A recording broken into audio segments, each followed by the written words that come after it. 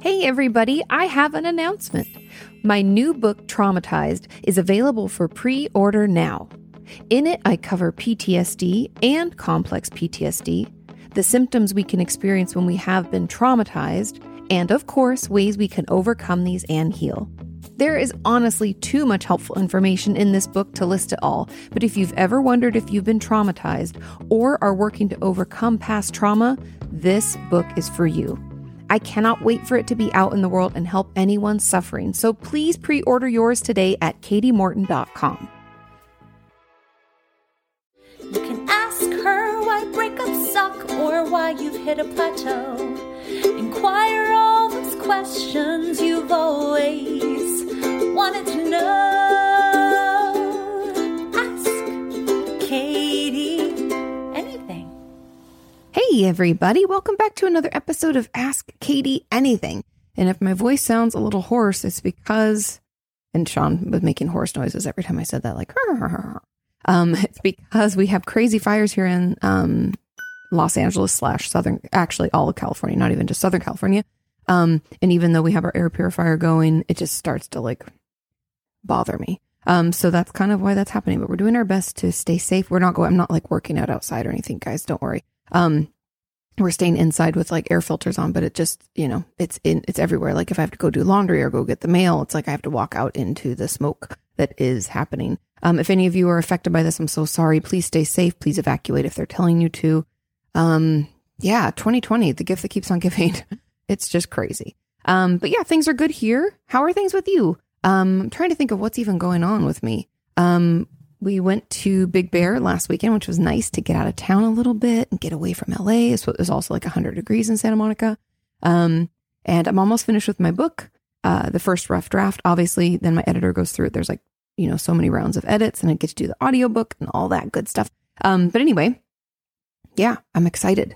It's a good week. This week's going to be a good week. Also, it's a 4-day week, which is awesome. Anyway, I have 11 questions. So double checking. I have 11. So we'll just get into those. And if any of you are new, welcome. The way that you can ask questions is to ask them or to put them into the community tab on my YouTube channel. So you go over to the podcast YouTube channel, which is called Opinions That Don't Matter. That's the podcast I do with my husband, Sean. And this is where AKA is also housed.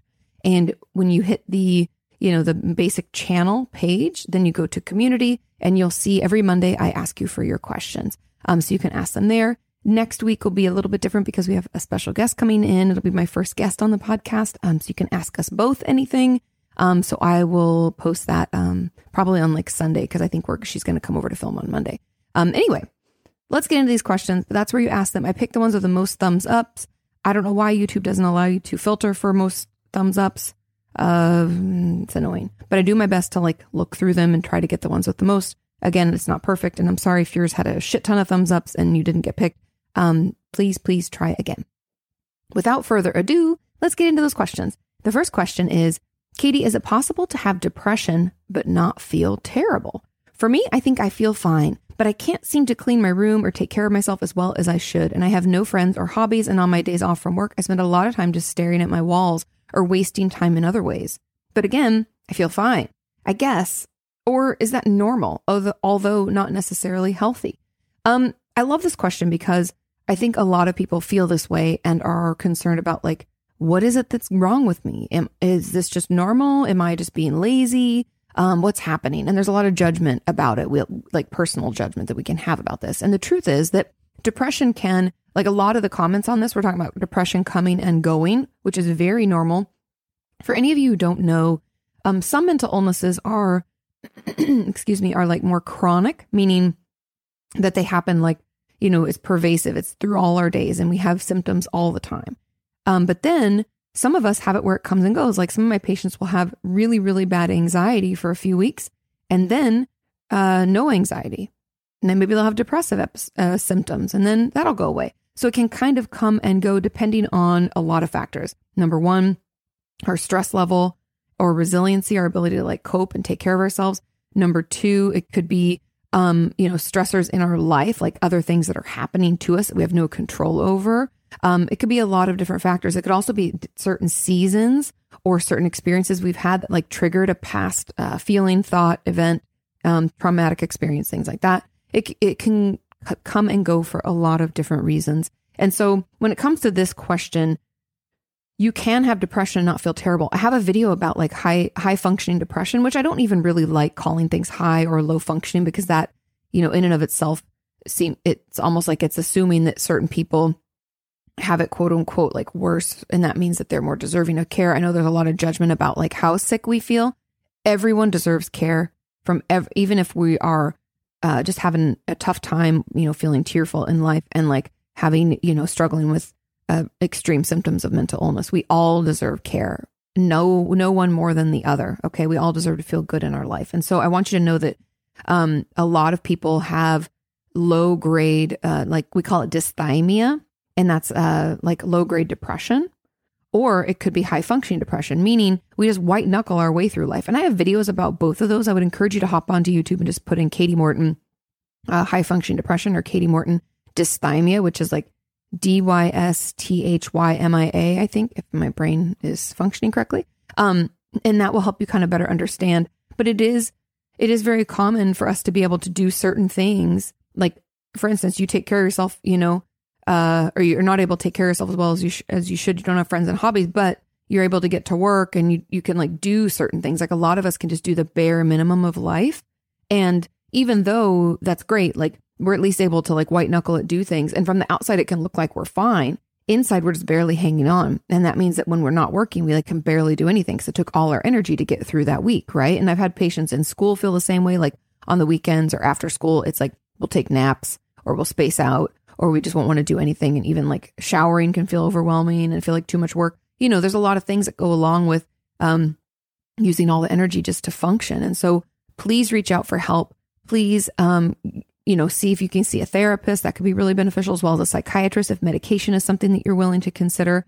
All of that could really help you. That will give you tools as well as maybe symptom reduction through medication to help you feel better.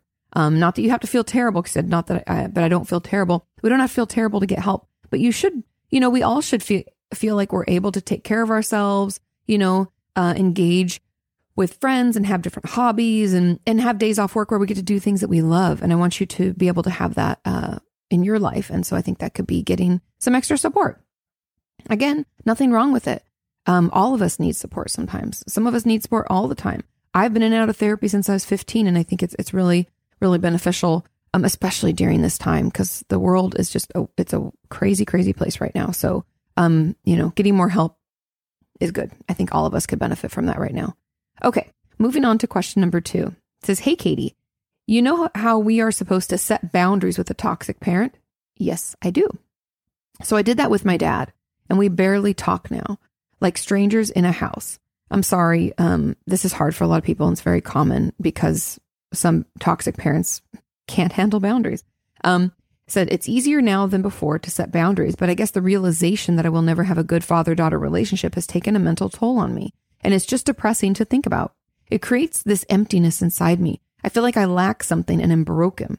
Oh, the shame spiral. I understand. Because of this, I even struggle to build healthy relationships with men. And I either tend to obsess about getting into a relationship or just avoid them completely since I'm exhausted because I choose emotionally unavailable men. Very common. Do you know how to overcome this void? And how can I get rid of this belief that all men will treat me the same? Because I know there are good men out there. Love and thanks for all the help you give through your channel. Of course. I just love this question because, it's so common. And unfortunately, we tend to pick people if we are like heterosexual and we've had a bad relationship with our father and we are female, we're seeking out other men. That relationship with our father can kind of get in the way of that. Meaning, like to this person's point, I assume all men are going to treat me poorly, or I assume it's going to be like this. It's going to just be like my dad's. And we can struggle to even feel like we can trust people. It's all very common. And the same goes for other people. Like if you're looking to date someone who is the same sex as the parent that we're having issues with, that can be tricky for us. I even had a friend, this is years ago, I was on the Hannahlyze This podcast with Hannah Hart and Hannah Gelb. And Hannah Gelb never understood why she prefers a male therapist. And I was like, well, how was your relationship with your dad? And she's like, oh, it was amazing. Like he's the one I would go to. I was like, what about your mom? And she's like, terrible. And I was like, of course you want to talk to a male therapist. And, so those relationships permeate a lot of the parts of our life, and how we kind of relate to people that remind us of that person. Does that make sense? I hope it does. And so, okay, to get into this kind of question, first, I just want to say that I'm sorry that this is happening, but for any of you out there who are trying to set boundaries with a toxic parent or are trying to just deal with a toxic parent, it's hard. And there's going to be this period of time where we have to grieve. And I think that's kind of the first step in answering this question and offering some advice to the person who asked, is that the realization you said that I will never have a good father-daughter relationship has taken its mental toll on me. And that is normal. When we're kids, we put our parents on these pedestals. We think that they can do anything. They can fix anything. They know everything. They can protect us from everything. And then as we get older, there's a realization. And for some of us, it's happens more quickly than others. But there's going to be a realization for all of us at some point that we're like, oh, I guess they don't know better. Or, oh my God, they're treating me poorly. Like, this is actually emotional abuse, or this is physical abuse. Or, we come to this realization that maybe they're not as great as we thought. And so the thing that we have to do is we have to grieve the difference between what we thought they could be and what they're actually capable of. And that can be hard. That can be really uncomfortable. And so I just want you to know that it's okay to take time to grieve the loss of the father-daughter relationship that you thought you could have. And it's okay to be sad. It's okay to be angry. It's okay to try to bargain for it, thinking that, like, that's why I love using the term grief, is because we do bargain sometimes. We're like, maybe if I do this just perfectly, then my dad can act in this way and then our relationship will improve. No. Us doing and acting, perfectly, they have to choose. It has nothing to do with us. Sure, if we're being really, really difficult and like purposely hurtful, that's not going to help the relationship. However, us doing things a particular way is not going to change the fact that they're like abusive or neglectful or maybe just not a good dad. Like, they have to want to get better too and want to be better for us. And so, yeah, grieving that, it's going to take time, and it's okay to take time to do it, because I think if we take the time that we need to grieve, then and only then should we try to engage in a intimate relationship with a male. I think that sometimes we need to be alone to process this without getting it, tied up into the relationship that we're having with someone else. It's so common that we'll bring the baggage from one relationship into another, and unless we resolve it first. So give yourself the time to grieve and resolve what's happened and the struggle that you have with your father. And then let me read a little bit more here, because I struggle to build healthy relationships with men. And I think that kind of like, you said, you either tend to obsess about getting into a relationship or just avoid them completely. It's that like black or white. If I'm in, I'm all the way in. And if I'm out, it's like, there's no, we need to actually have that time to have like a healthy, slow burn into a relationship. And you're just not there yet. And that's okay. Take your time, let yourself grieve the loss of the relationship that you wanted to have with your father, coming to terms with what he's able to give and what that looks like and how you can accept that. And then, considering what you would look for in a future partner or someone that you would want to date. What are things that you would want? How can we make that, look for people with those characteristics? How can we cultivate those types of relationships? And that's really the answer. So do you know how to overcome this void? It's just giving yourself the time to process it, to feel sad. I would encourage you to get into therapy to talk about this. If you're still on lockdown wherever you are and you're not, or you don't have insurance, because that's the first way, is to go in person to see a therapist. You can search through insurance or get on the list. If you have socialized medicine, you can get on the list and wait like a year or whatever it takes to see someone.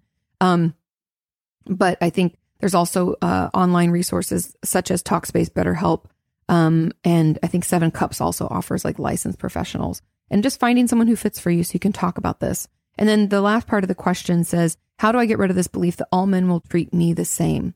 It's really through the healing and understanding of the relationship with your father. And some of it can come through like, because once you are honest with yourself about what your father is able to give and what that looks like, and whether or not you're okay accepting that as enough, then we can sometimes see, it can almost be like the blinders are pulled off and we see our parent in a whole different light. And we're like, oh, they've always been this way, or like, this is just how they are. And it had nothing to do with me. And this is just the way that my father was. But my friend, he's not like that. And like this other guy I dated, he wasn't actually like that either. But we have to recognize, and this is just the last little component I want to talk about, is that we have to recognize when we're attracted to certain people because they remind us of that parent, because that's comfortable. It's what we're used to. And I know that sucks. Sucks to be in relationships like that because we're like replaying out a really shitty relationship we already have. But being aware of it is the first step. And like I've talked about this before, how I'd had this like string of relationships where I was putting in a lot more effort. And the men were kind of like emotionally unavailable. And my therapist was like, I'd been alone for a while. And she was like, I want you to be uncomfortable in your next relationship. I want things to move slowly. I want you to not be the most responsible person in the relationship. I want them to, make effort to do stuff for you and all this stuff. And I was like, what? Be uncomfortable? How dare you? That sounds so rude, so terrible. But she was like, no. And ended up being the next guy I dated was Sean. And I really think, first of all, it's just the way that he is. He's very different from anybody else I've ever dated. But also my therapist guiding me along the way to be like, no, it's good that he's doing this. It's good that he's not available to you all the time. It's good that he made that effort for you. You don't owe him anything. These conversations really helped me to see that I could have a different type of relationship. And that can happen to you for you too. We just have to give ourselves time to grieve the loss of the father-daughter relationship we wished we had. Recognize that maybe those string of unhealthy relationships aren't what we want, noticing what we want, and allowing ourselves to be uncomfortable as we navigate these new and hopefully better and more healthy relationships. Okay. I hope that helps. Keep me posted. That was just a great question. Okay. Question number 3. Happy Thursday, Katie. Happy Thursday. Says, can you talk about indecisiveness? Why do I have such a difficult time making decisions? Could this be part of my depression or other mental illness? 100%. More specifically, bigger life decisions like, should I go back to school? Should I take that job offer, etc. I've made decisions in the past that ended up not good for me, and I'm left feeling kind of stuck. Okay, so there's a lot going on in this question. And indecisiveness can come from a lot of places, okay? And there's no way that I'm going to be able to identify and talk about all of them, but let me just give you kind of like a broad view of what I believe the like root of indecisiveness is. And one of those is confidence or lack thereof. When like the person in this question said, I've made decisions in the past that ended up to not being good for me.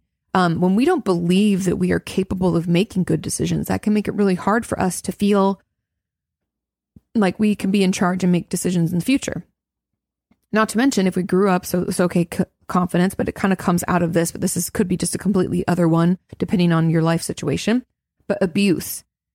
If we had been emotionally or physically or sexually abused in any way, neglected through life, a lot of what abuse does that people don't talk about is it makes us think that something is wrong with us, right? We talk a lot about shame, and shame is I'm bad, I'm broken, right? And so having that shame feeling does not allow for us to feel confident or like we can make decisions for ourselves, right? I mean, just think about it. If I think something's wrong with me or I'm bad, something is intrinsically like deep inside is like rotten. Why would I think that I can make good decisions? I wouldn't. And so it can come from that as well. But then when they ask, can it be part of depression or another mental illness? Yes. The 2 most common mental illnesses, the indecisiveness grows out of, well, I guess maybe there's 3, but depression can be one, because we can feel really lethargic. We can struggle to concentrate. We can feel just not motivated, not good about ourselves. So again, back to that confidence, make it hard to make decisions. Also, any anxiety disorder.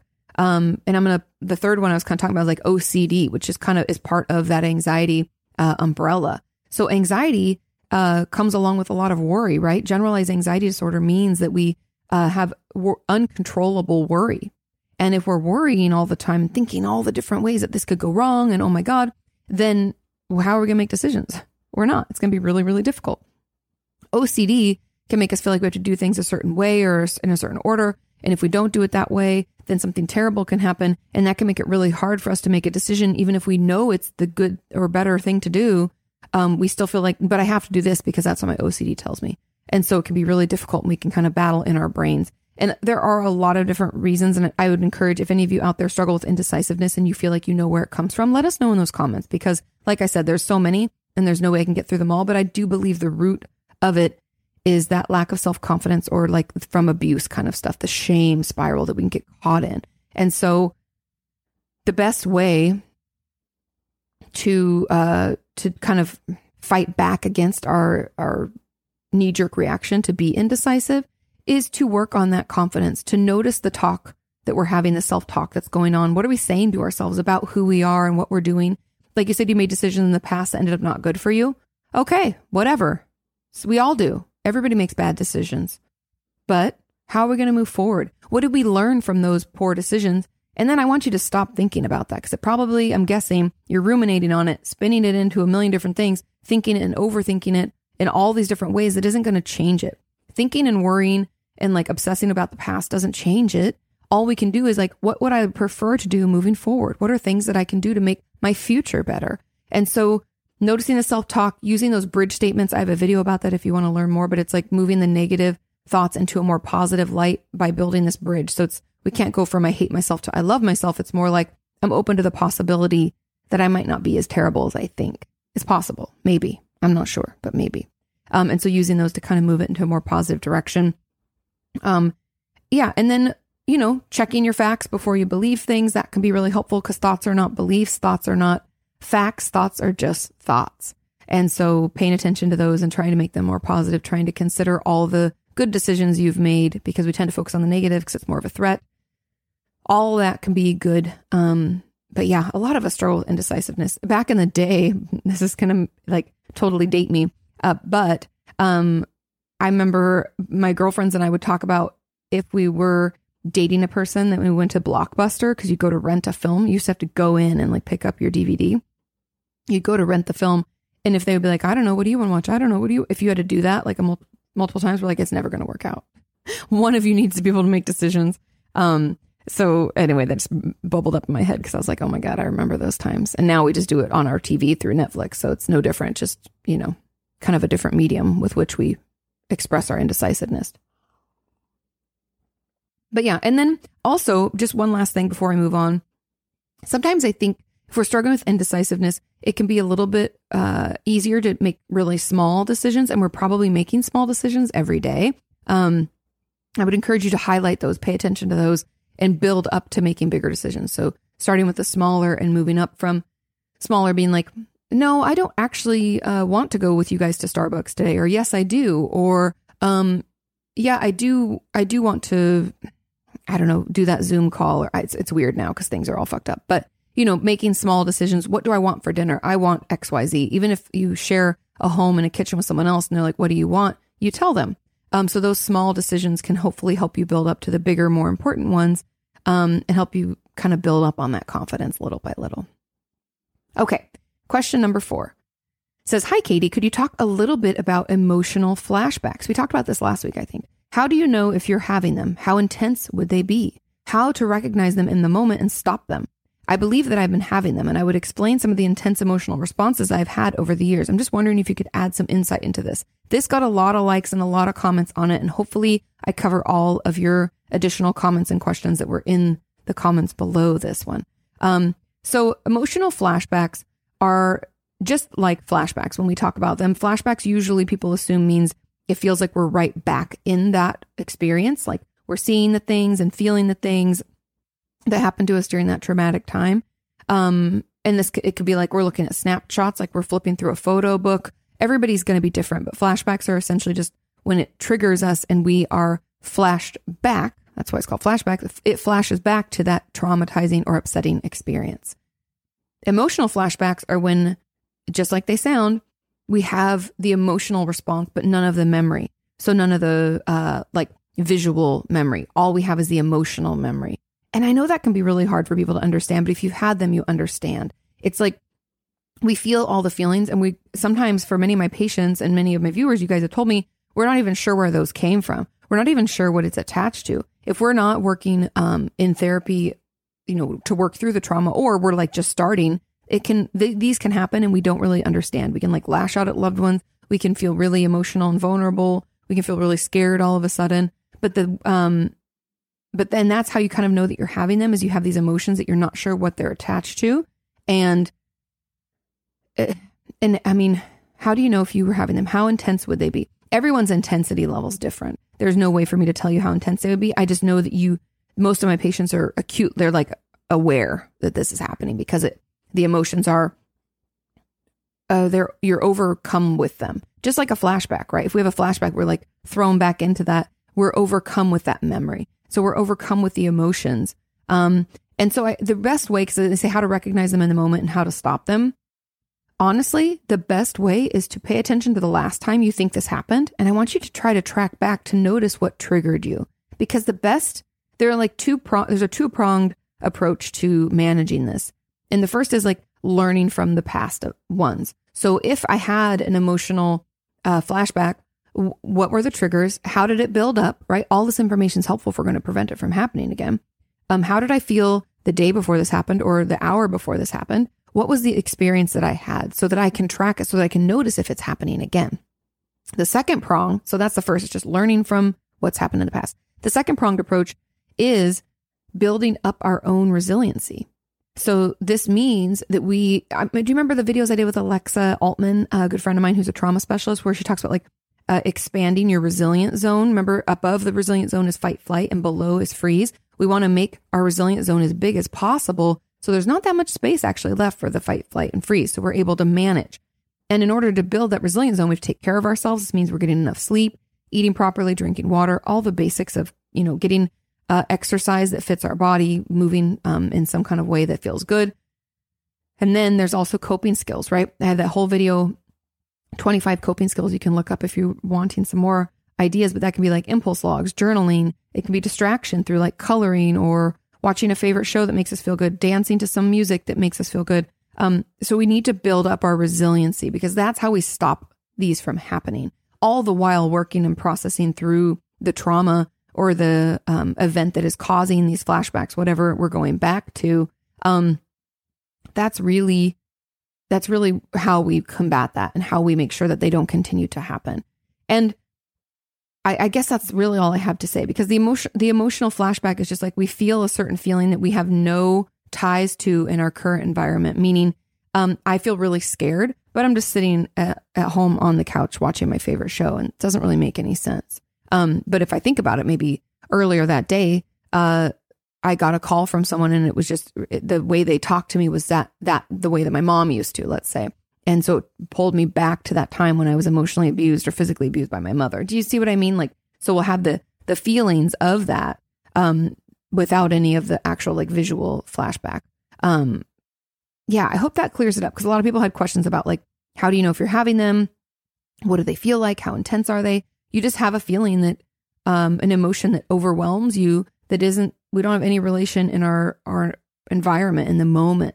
And yes, I know some of us can feel very disconnected and we can feel overrun with emotion as well, especially my patients with borderline personality disorder or just traits of BPD struggle with this. But if we do the story of an emotion, if we track it back, can we figure out where it came from? Because usually my BPD people we can see like, oh, I was supposed to get together and do that Zoom call with my friend and she canceled last minute, and that triggered my fear of abandonment. And that's why I'm having this emotional response like 6 hours later or whatever. But when it comes to these emotional flashbacks, it's more like, I was triggered, and it's more related to a trauma or an upset that we've experienced. Not so much like abandonment and things like that. But I hope that helps. If you have follow-up questions, let me know. Ask it for next week. I'm happy to talk about this more. It's something that I've written about in my book that will come out, I think next fall it's supposed to come out. So yeah, because we can have emotional only flashbacks, body flashbacks where we only feel it. It's like body memories. And then there's just visual, our senses are all connected to traumas and experience. And so we can have bits that aren't connected, where all our senses aren't connected is what I mean. Like we're not experiencing a full experience. We just get like one sense of it. And that's very normal. But as you process it through, as you find the right kind of trauma treatment for you, you'll start to feel better and it will go away. But build up that resiliency and learn from the past flashbacks. Okay. Question number 5. Hey, Katie. Is it weird that I never feel proud of my accomplishments? I usually just think, thank God that's over, and feel relieved that everything worked out. I would love to hear your thoughts on this. And then somebody said, like kind of along the same lines as this, I feel like I look to other people for validation of my accomplishments. Like my opinion of me doesn't matter, but theirs does. So those there are two kind of questions within this one question. So the first person's question about like, is it weird that I never feel proud of my accomplishments? I wouldn't say that it's weird. I would say that it tells us something else is going on, meaning that it could be part of imposter syndrome where it's like, what do I know? I'm not good at this. And I don't think that's really what this person's experience is. But if any of you are out there feeling that way, I have videos about imposter syndrome, so you can look that up. But that when we're not really proud because we're like, who am I? I'm stupid. This is what, and then that obviously is kind of born out of a lack of self-confidence, kind of going back to what we were talking about before. The indecisiveness, like if we don't feel confident, then of course we're not going to be proud. Pride comes out of confidence. And so, of course we're not going to feel proud of our accomplishments because we're like, I didn't really do it right. However, with regard to this person, when they like thank God it's over, feel relieved that everything worked out. My sense would be that we really struggle to tap in to how we feel and what's going on. It's almost like I'm hypothesizing. If the person who asks questions like, well, you're way off base, you can totally tell me that's fair. But my hypothesis is that we aren't even able to tap into to ourselves and like how we feel. Like, what's this relief coming from? Are we feeling overworked? Are we not getting any sense of fulfillment from the work that we do? Was it bad in our family? I have a lot of questions, right? Was it bad in our family for us to be proud? Are these accomplishments not things that are fulfilling for me, that feel good? Are these things I don't even actually like doing? There's a lot of reasons that we cannot be proud of our accomplishments.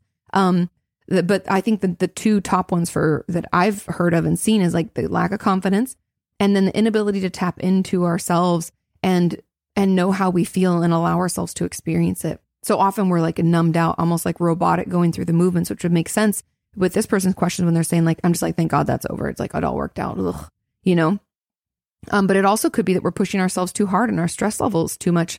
It's so intense that we can't enjoy, and we can't like, what do they always say? It's like, you can't actually appreciate the fruit of your labor because you're too busy like moving on. And I've had trouble with this myself where like, I don't take the breaks needed to actually like soak it up.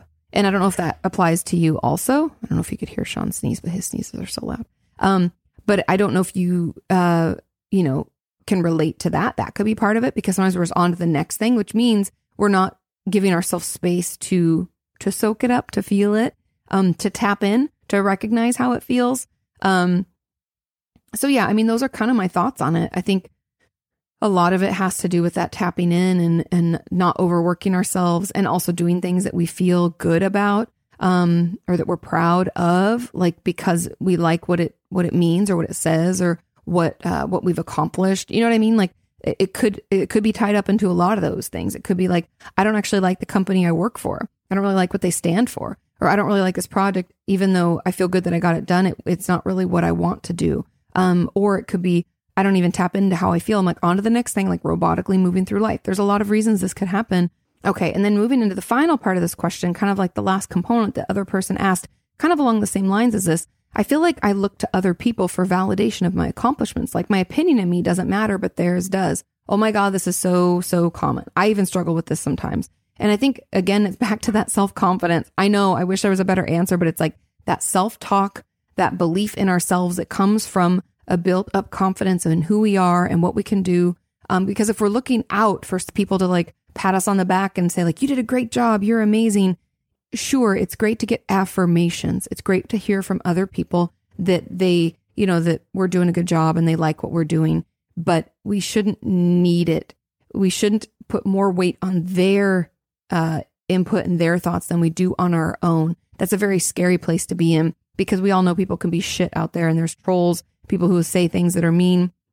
And if we put too much stock in what other people think and not enough in ourselves, then we're kind of holding ourselves captive to the way that other people feel and how they experience things. And that can be really, really bad and really hard on us. And, could even erode what little confidence we have. And so I would encourage you to notice your self-talk. I know it's really, really tedious and it's annoying, but I promise it can change your life. Pay attention to how you're talking to yourself and make it a kinder, happier place, and slowly build up that confidence. Okay. question number 6, and let's get a little drink of coffee here. It's cold brew, so it's like dripping water. It's condensating. Okay. Question number 6 says, hey, Katie, how do you stop feeling like you only deserve bad things in life? I swear we always have themes, you guys, every week.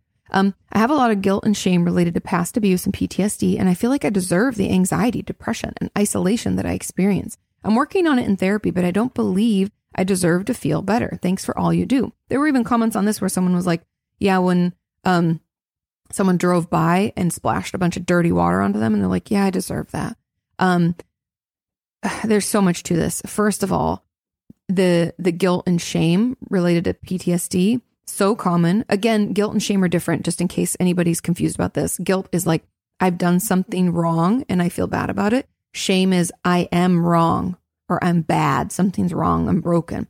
And so those are a little bit different. And I just want to throw that out there so that people can kind of figure out, discern what their experience is. And there's a couple of things. First, the way to obviously working in therapy to heal from past trauma and PTSD will slowly make this go away. However, in the moment, what we're going to have to do is we're going to have to challenge these automatic thoughts, because those thoughts are actually built out of our past trauma and because of the guilt and shame, right? Something's wrong with me, therefore I deserve bad things. I'm a bad person. You know, guilt, I did bad things, so I'm bad and I deserve this. We can automatically believe that we only deserve the bad things. And if a good thing happens, we're just like, oh, I'm just waiting for a bad thing to happen. Or we can even sabotage it so that the good thing isn't happening for very long. Like I've had so many patients, I cannot even tell you, who had like some kind of good situation, like a good job offer, or getting finally finding that perfect apartment with a nice roommate, only to find out that they like turned in the paperwork late and lost the apartment, or got the job and then like didn't show up, or was, you know, there's like things that we'll do to sabotage ourselves because we want to prove again that we only deserve the bad things in life. So I would encourage you to notice when you're thinking this and challenge it. And then look for evidence to support a different way of thinking. Like every time we think, oh, I only deserve the bad things in life, we need to challenge that and be like, you know, is it possible? Could I be open to bridge statement? Could I be open to the fact or the thought that maybe some good things could happen and it wouldn't be that bad. Like I could do it. It'd be okay. Like, could we think about that? Could we maybe be open to that possibility? Again, it's hard to go from negative to positive. So if we believe we only deserve bad things, we can't say, oh, I believe that I only deserve good things. We're not going to believe that. And so it might be like, I'm open to the possibility that I could have some good things could happen and that could be okay. We don't have to even say I deserve it. It could be okay. I could sit with it. And I would also be curious, like one of the homework I would have you do is like journaling about, because I think it's the best way to take judgment out of our own treatment and our own recovery is to just be curious instead of pass judgment, right? To make an assumption. Let's just be curious. So what would it mean if something good did happen? Does it make us nervous to have something good happen? Or what makes that so uncomfortable? Are we uncomfortable? Maybe we're not.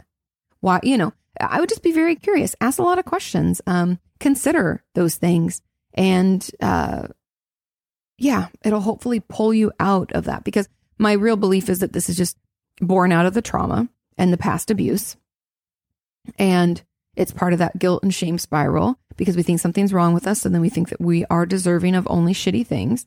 And so I think part of it would be, trying to see ourselves in a different light, like imagining that we don't have depression or anxiety or aren't isolated and we feel good. Like, what would that look like? You could even be like, live in a dream of that, like write a story. What would it be like if we didn't have those things? And what would that mean to you? How would that feel? Because I have a feeling that'd be very uncomfortable, but I'm curious about that. Are we just worried that like it'll all go away at 1 minute and someone will hurt us? Do we just feel like we never did anything good to deserve it? And then I want you to challenge that thought with different facts. Anyway, there's a lot to work on that, but I just want you to know that a lot of it comes out of that like self-talk confidence because of the guilt and shame that you're experiencing. It's kind of breeding this feeling. And as you work on the trauma and past abuse, it will go away. But we just have to challenge it. We have to be curious about it. No judgments. There's no room for judgment here. It's just time to be curious. Okay. Question number 7. Hi, Katie. How do you have difficult conversations without crying? Even when the conversation is completely respectful and calm, whenever I have a difficult conversation, it feels like my body just reacts by becoming tearful and my throat choking up despite my mind feeling logical and clear. It's hard to get my point across when I get emotional, and it makes communicating with those around me more difficult. I think that crying may be one of my defense mechanisms. I'm quick to cry at happy things too, but I want to learn how to control my body responses when having hard talks. Thanks. Okay. I used to really struggle with this, and I'm just going to I'll give you my personal experience / advice and what's worked for me. And then we'll talk about it in a more full way so that if doesn't work for you, there's other options. So I used to cry all the time too. Even when I was angry, if someone did something that was hurtful to me and I went to like confront them and be like, I don't like you talking to me this way, or I don't, that was really hurtful. I cry, and I always hated it because even if I'm mad, I'm crying, and I'm like, don't look at these tears and make you think that I'm like weak or that, I'm letting you off the hook. I'm angry. It would just really piss me off. It'd make me more angry, and then I cry more. And what I learned in my own therapy is that,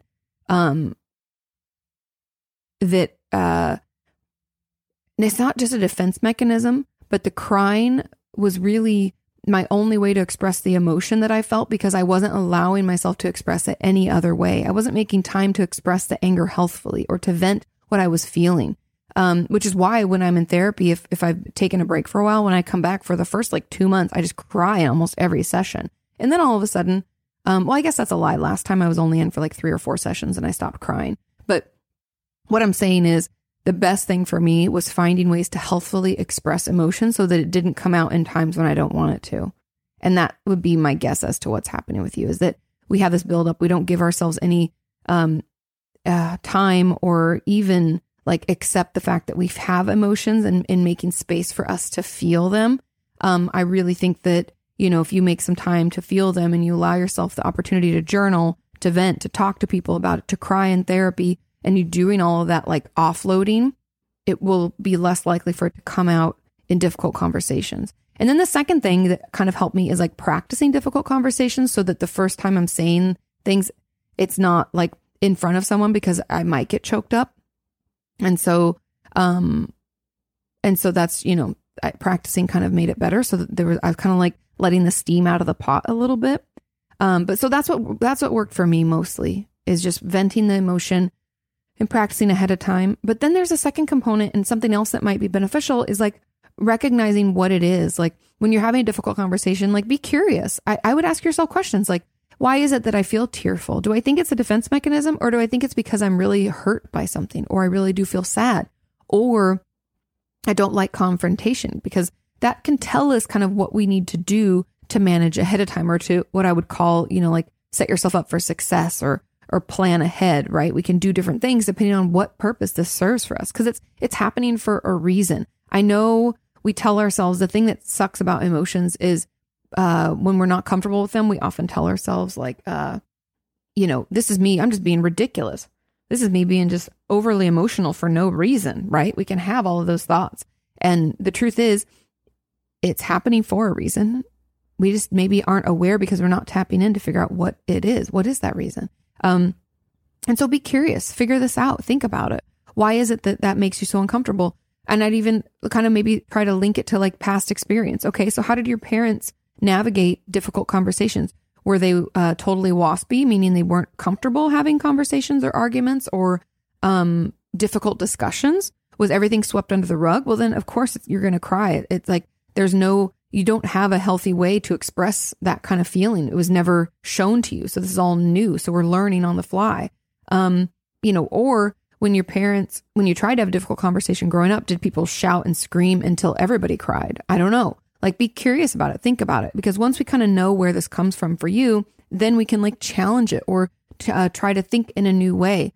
And so, yeah, it's kind of just, I don't know if I would consider it so much a defense mechanism as just the way that we're coping with all we feel, because we haven't allowed ourselves the space to cope or understand the emotional experience otherwise, right? We're not really being open and non-judgmental about this. Yeah. And that would also explain why you're quick to cry at happy things too. Any emotion is overwhelming because we're always full of emotion. I would actually even be curious if this person cries watching like commercials or sad TVs or even Instagrams of animals. I would be curious about that. I'm asking you, I wonder. Because then the irony after I finish this question, that lasts a little bit, but I want to learn how to control my body response, how my body responds when having hard talks. Yes, but controlling makes it sound like, oh, I can just stop this from happening. And the truth is we have to find other outlets where we allow ourselves to express all that we feel. I would assume that we're very tense and locking it up and stuffing it down. And so, yeah, finding ways to vent it could be helpful. Okay. Question number 8. It says, "Hi, Katie. I hope you're doing great." I am. I hope you're doing great as well. "Can you talk about being unable to express feelings and rationalizing everything?" Back to the themes, you guys. It's all these themes. Okay. "I find it hard to talk about some things at times, and I end up rationalizing everything. That's a defense mechanism. This happens to me specifically in therapy, and I think it might be because I get ashamed of what I want to talk about. Can you give advice on how to combat this? Thanks for everything you do." Rationalizing is one of the cognitive distortions. I don't know if any of you have done CBT therapy or read about cognitive behavioral therapy, but CBT is like the crux of it is the fact that we have these cognitive distortions, and they affect the way that we see and interact with the world. One of those cognitive distortions being rationalizing. And so I think it is a defense mechanism. And so what we have to do is, there's quite a few options. So I'm just going to give you some of the CBT techniques to help with this, because I really think that, you can pick and choose the ones that work best for you. So number one is you can let it play out. You can play out the emotion or the rationalization to the end. So if we play out that story, I think they call it, I forget what the term is. I think it's called like play the story till the end, or see it through to the end, something like that. So, okay, when we rationalize, so if we, it's kind of like letting it play out. Okay, so if that's true, so if, I felt this way because of that, and then that makes it okay, like, what does that mean? Like just letting your brain think it all the way through and questioning it. Okay, so then what? Okay, if that's true, then what? Then what that? Okay, well, if that happened, okay, what? And then at the end, when you're like, well, but it just makes sense, like, I guess I feel this way because of this. Okay, is that helpful? Like, okay, what's the end goal of that? Like, did that play out in a way that was helpful and beneficial or not? You can just be curious. It's a good way to allow, instead of trying to stop the cognitive distortion immediately, we can allow it to play out and see where it gets us. Oftentimes, especially when it comes to worries, it doesn't sound like this is the case with this person, but for anybody out there who like catastrophizes, let's say, if you play out the worry to the end, you sometimes realize it's not that scary in the first place. But rationalization, you might see that like, well, hey, but then that leaves me feeling really invalidated. And then I'd feel like I'm not getting anything out of therapy, and it's actually not beneficial. So in a way, it's like, we have to prove to ourselves that like this cognitive distortion isn't helpful for us. Okay. So letting that play out is one. Then there's another of like, being curious about it. I love being curious about things that we do, right? There's always a purpose. We're not just doing this because it, I don't know, for no reason. There's a reason. It helps us in some way. It makes us feel good in some way. And so when it comes to rationalizing, what would it mean if we weren't rational? What would it mean if we were emotional? I'm curious. Let's write about that. Let's think about that. What does being emotional mean to you? What if, like the person in the question before, you were overcome with emotion and cried all through session? What would that mean? Or in front of someone else?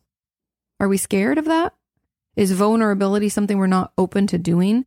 Or what would that mean if we were vulnerable? Do you see what I mean? We have to be very curious as to why we end up rationalizing everything and like what purpose it served. Because it sounds like, because you said specifically in therapy, it might be because I get ashamed of what I want to talk about. And I think part of then the way to kind of push through and combat this is then to, again, okay, so sorry, going back to the being ashamed of what you want to talk about, I'd like you to play that out. Let's play that to the end. Okay, so if I do share what I want to talk about in therapy, what could happen? Okay, then what? So if the therapist says that, then what? Then how will I feel about it? Okay, well then what can I do? Like, I want you to play it out till the end. What's the worst case scenario? And then challenge that worst case scenario with like the most positive, perfect scenario. And then the truth is that most likely it'll be somewhere in the middle. So what would that look like? What's a pretty balanced view of us sharing things in session and talking about what we want to talk about? Be curious. I know this sounds maybe not as helpful to some of you because you're like, but I want more tools and techniques, or I want an answer, or I want more advice about this. A lot of our answers, like that's the cool thing about being human, is we have all the answers. We just have to find a way to access them, and being curious instead of judgmental gets us so much farther. And so if this is happening all the time, we have to just be curious about it. Why? Why is it happening? What purpose does it serve? And if I did the other thing, then what? And that kind of helps us see it from a different view. And then the final kind of tip I would have is challenging the rational thoughts with facts. Because rationalization means that we like over rationalize. Like there's no room for emotion. There's no room for question. There's no room for, I don't know, it could be this, maybe not. It's like, no. I do this because of this. And it makes sense because this is this and this. It's like very logical. Okay, well that happened. So then this is why I did that. Okay, but let's challenge that. But that doesn't encompass all the things that I'm feeling, Okay, so I'm rationalizing that away, but is that validating to me? Let's challenge that. Do I feel validated? What would help me feel more validated? We have to challenge these rational thoughts because yes, rationalization helps in some ways, and it can keep us, it's a coping skill, right? It can keep us doing something for a certain amount of time. But when it comes to therapy, when it comes to our relationships, when it comes to the relationship we have with ourselves, rationalizing prevents us from growing, right? It keeps us held in this like, oh yeah, well that happened and then I did this and it wasn't the best. And, we're just very logical, unemotive. We're going to have to tap into our emotions. So challenging that, checking the facts. And then I guess another one could even be to do those feelings charts and note the feelings that you're feeling every day because we probably don't know. But one of them could be ashamed because you already said that could be why. Yeah. And then tapping into those feelings, being able to identify 2 or 3 each day. And then you could even turn those into sentences. I've talked about that in the past, how you take the feeling word and then you turn it into a sentence without using that feeling word. So like, let's say the feeling word is excitement. Then the sentence could be, it feels like bubbles in my stomach and I almost can't stop myself from constantly smiling. That would be a way to describe that. So I know I'm all over the place and that's a lot of different tools and techniques, but hopefully at least one, if not more, resonate with you and are helpful in your process. But yes, so rationalizing is very common. It is a defense mechanism, and it's just a way that we try to distance ourselves emotionally so we can push through things. But now it's holding you back, right? So we got to stop it. Okay. Question number 9 says, Dear Katie, intimate relationships have always been a trigger for me, probably because of the attachment system that it activates. Of course, when things happened, I might relapse and it's like I've wasted the progress I've made in therapy. Thus, I've been really reluctant to get into any intimate relationships for fear that it will destabilize me again. I also don't want to burden one more person with my own shit. I wonder if intimate relationships can ever be supportive and helpful when I'm struggling with attachment issues. How do I decide if I'm ready to be in a relationship? So the truth about this is that we need to get into therapy and we need to start figuring out our attachment style because we all have different attachment styles. And yes, there are 4 main attachment styles, but there's combinations of both and we can toggle between one or the other. So know that, you might not 100% be anxious avoidant. You might have another style as well. And getting into therapy and trying to reparent ourselves, unfortunately, that reparenting is what is required for us to heal from attachment-based trauma and upset. There's also trauma, like attachment-based therapists that specialize in this kind of work, as well as trauma specialists and things like that, depending on where things, how it happened for you. But I would encourage you to do that work before trying to get into a relationship. It's not that you can't get into a relationship, but if you aren't in a relationship, I would just kind of wait. Only because, first of all, it's so triggering and we need to prepare you. We need to set you up for success. We can't just like jump into the deep end. We want to make sure that we have some skills to help us soothe our system, calm down. We need to have ways that we can speak those good parent messages, right? I've talked about this when it comes to like emotionally neglectful parents. So we need like the good mother messages or good father messages. Things that we didn't hear in childhood, like, I see you, you're important, I love you, I accept you. There's all sorts of things like that. And so if we aren't prepared to manage that and be able to give that love and soothing, being able to have tools to soothe our system, we can't, when we get into a relationship, it's going to be triggering. And then we're going to try, we're like going to be grappling with it. And like you said, it can destabilize you. You feel like you've quote unquote wasted the progress you've made in therapy. So I really think that like moving forward with that in therapy, coming up with tools and techniques and being able to better recognize your triggers and what that is and how we can use that information to help us better heal and manage the emotions that come up. That's all helpful information. So take all the information you have. Let's help you prepare for it. And then once you feel like you're able to, like your resilient zone has gotten bigger, right? Kind of what I was talking about earlier is like if that resilient zone is grown and it's larger, then we're less likely to be thrown off. So then if you want to engage in a relationship, by all means, go for it.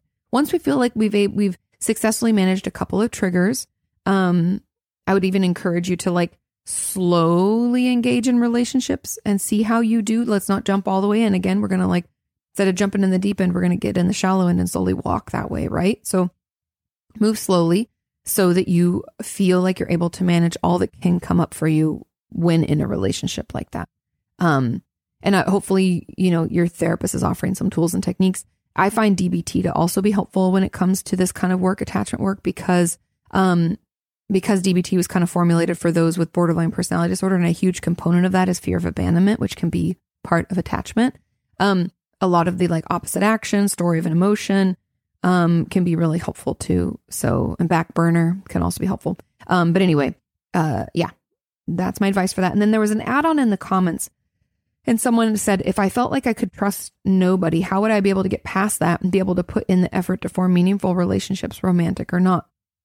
I think part of it is, we have to feel okay as ourselves before trying to engage in a relationship. Kind of like I'm saying, we prepare ahead of time.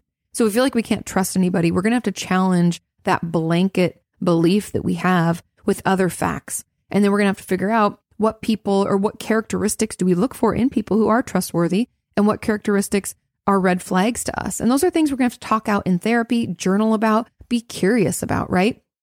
Again, going back to that natural curiosity, instead of just assuming and agreeing that, yes, no one's trustworthy, I can't be in a relationship with anybody because they're just going to fuck me over at one point or another. We have to challenge that with facts. Check your facts and then, you know, put together some lists of qualities you look for in people. Know that you can slowly engage in relationships. It's actually much healthier for relationships to just build over time naturally versus just jumping all the way in. And so take that time to get to see how they interact with other people and how do they engage when you tell them something that's a little bit personal. You know, do they respond in the way that we need and that we've hoped?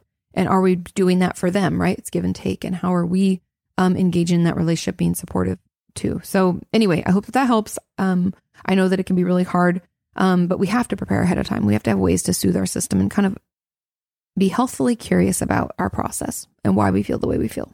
Okay. Question number 10.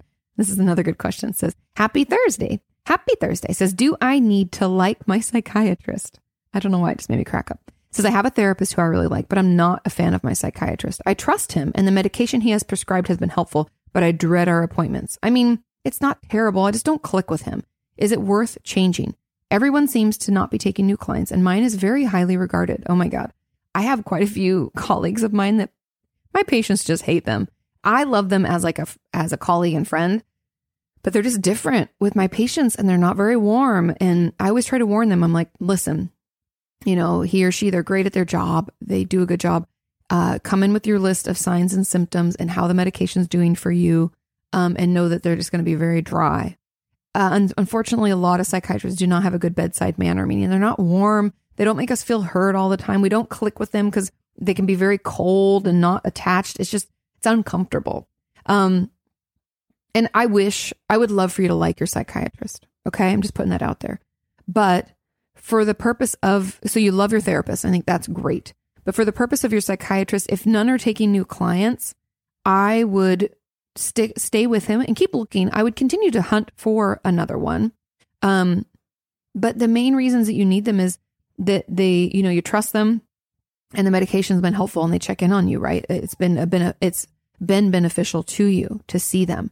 And so really, if you can like stick with it and it's okay, I would do that. However, stick with it and look and see if someone's taking new clients, you know, like keep searching around. There's nothing wrong with switching.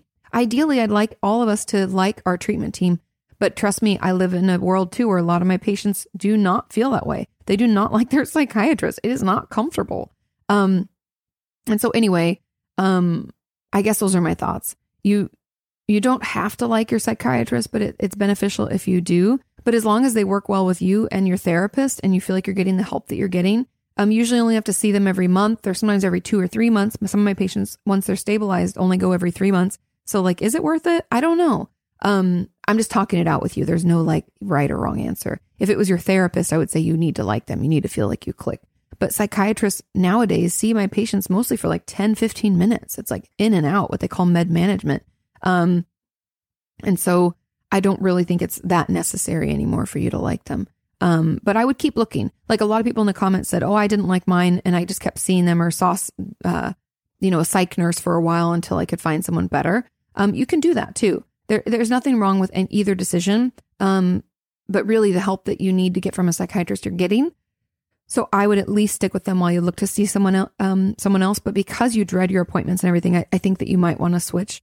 Because most of my patients are just like, oh, I just don't like them, but it's fine, So you have to decide your level of comfort or discomfort that's appropriate and look for someone else, But if you can't find someone else, at least you have someone you trust and the medication's working. But I'd love to hear your guys' thoughts too. Do you like your psychiatrist? And maybe my patients are particular or maybe I'm wrong and you should like them and feel connected like you click. Yeah, let me know. Okay, final question. Question number 11 says, hello, Katie. How can we deal with the grief that is never ending? Ugh, I feel this. I have been grieving the emotional neglect I've experienced in my childhood, but I feel like it never ends and it creates resistance in therapy, even though I am taking antidepressants.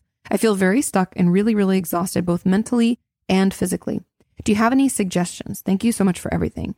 And then there's an add-on in the comments where they said, what would you tell someone who suffers and cannot afford psychiatric prescription? I may end up doing this if my sadness gets worse. Okay. So dealing with grief that's never ending, I don't even like that phrase because it's not never ending. It just feels overwhelming. I prefer the term overwhelming because it will end. So grieving the emotional neglect that you experienced in childhood said it feels like it never ends and creates resistance in therapy. So it's okay to grieve. It's okay to take your time on it. And I feel like so often, I don't know what it is, but lately, a lot of my Patreon patrons that I've been chatting with are talking about how they wish they were moving more quickly in treatment. I should be doing more. I've been in EMDR for 3 weeks and I haven't made as much progress as I thought I would. And I actually feel like I'm going backwards. And we just have this expectation. We've set these like random expectations or had assumptions about what treatment's supposed to look like for us or what our recovery process should be. And it's holding us back. And so that's kind of my first knee-jerk reaction with this was consider what your expectations are and talk about this in therapy. Talk about the fact that you feel like this grief is just never ending. You feel like it's not getting any better and allow yourself the space to talk about it because that in and of itself might be what's holding you back. It might be, maybe we have some false beliefs about our like childhood and what that meant. And maybe we have some shame associated with that. Maybe we have some assumptions or expectations that aren't reasonable for us in our recovery process. Talk about that in therapy. Because there is a time like grief is weird. Okay. And I just want to put this out there in case anybody feels like their grief is never ending as well. Grief isn't linear or A to B to C to D done. Boom. It's not like that. Grief is, in my experience, when we first start the grieving process, it's fucking horrible. For me, when my dad passed away, it's probably like a good month, maybe 2, where it was just shit. And I was tired, I was stressed, and I was easily tearful. I was just maxed out. I was going to therapy twice a week and still feeling terrible. So it was bad for a little while. And then it got better. And then all of a sudden it'd be like, oh, it's not that big of a deal, right? But then all of a sudden I have bad days where like I stumble across a card that he gave me, or my dad made me these hoop earrings with like fishing lures. That's so my dad. And I found them one day in my jewelry box and just cried for hours. So you can have periods where you're super, super in the shit. It'll take you a little while to get out of that, but you have can't go around it, can't go under it. You got to go through it, right? Can't go over it. We got to go through it. It's like the Going on a Bear Hunt song. If you guys don't know what I'm talking about, it's an old song from childhood. It's like going on a bear hunt. You can look it up. Anyway, you got to go through it.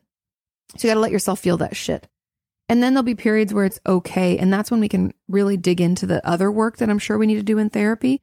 But then there'll be bad days too. And I don't want you to judge that and think that that means we're back at square one. Something that you might want to do in therapy, if this resonates with you, is like talking to your therapist about what progress you've made since you've seen them. Because my guess is you've made more progress than you realize. And that might also challenge that never ending belief that we have that is not true. Because grief does end, but it hangs around longer if we don't allow ourselves to feel it and experience it and process it. And also on another note, because you said you are taking antidepressants, I don't know if they're helping you or not. I have a lot of patients who take antidepressants and don't find them beneficial. They need to try a different one or up the dosage. So I talk to your doctor too, if you still feel like you're feeling symptoms of depression, even though you're on the antidepressant, because the goal is, symptom reduction, but that's not the goal, but that's like what we want is symptom reduction. But the goal is complete remission of symptoms, meaning those symptoms don't exist anymore. So, checking in on that. And then feeling very stuck and really, really exhausted, both mentally and physically. I think sometimes in therapy, we all experience this. And instead of trying to talk about the thing that we're struggling with, let's talk about the feeling of being stuck and what that's bringing up for us. And that, in my experience, opens up a whole nother conversation and kind of weigh in to the difficult topic. And we'll be surprised how much more we move forward. It's like a sneaky way in. So I would talk about it in therapy. Be curious about it. Talk with your therapist about why you think you feel stuck and what's really happening and you're feeling exhausted and what we can do to manage that. Because I think there are, I guess, some helpful key learnings hidden in there. And then for that add-on in the comments, what would I tell someone who suffers and cannot afford psychiatric prescription? I really think therapy is the best way we can do it, and journaling about what we feel, giving ourselves the time to grieve and to feel sad and to feel overwhelmed. And then, like, this sounds weird, but sometimes I'll just give myself like an hour where I'm like, I'm just going to let myself wallow. And when that hour is up, I've got to get up and I got to do other things. I can't just wallow all day, and I'll set a timer. And I know that doesn't work for everyone, but you can get to the point where you allow yourself to feel it and you're like, you know what? Now I have to get up. I have to do the things I got to do. I can't lay here all day. And sure, there are days where we can just lay. I don't want you to think that that's not ever, like, that's never okay. That's not what I'm trying to get across. I'm just saying that we can set aside time in our days to allow ourselves to feel sad, to feel overwhelmed, to feel just shitty. But then we have to pick ourselves up and go throughout our day. It's kind of that like back burner technique or opposite action in DBT. I use a lot of those skills personally because I find them really helpful. So yeah, those are my thoughts. I hope that that's helpful. Let's challenge that never ending belief because it's not true. And then let's talk about, feeling stuck and what that means, and have your therapist tell you all the progress you've made. That might give you some perspective too. And know that we all go through these periods too, where we just feel stuck, like we're just not getting forward. We're not moving forward, getting to the point where we want to get. And yes, it can be really hard. And yes, it can be really uncomfortable. But it does get better. Just stick with it. Okay. Well, thank you so much for listening. I hope you have a wonderful, wonderful week. Again, next week we'll have a special guest. So stay tuned and look out in that community tab for me, asking for your questions for this particular person, because I think it'll be kind of fun. It'll be something a little different. We haven't had a guest on yet. So, you guys will have to let me know what you think about that. If it's something you want me to continue or not. I just thought it'd be kind of fun to get other people's perspectives, right? I kind of get sick of hearing from myself. So maybe that will give us all, fresh set of eyes and a fresh conversation. Take care of yourselves. I love you. Have a wonderful week, and I will see you next time. Bye. You can ask her why breakups suck or why you've hit a plateau. Inquire all those questions you've always wanted to know.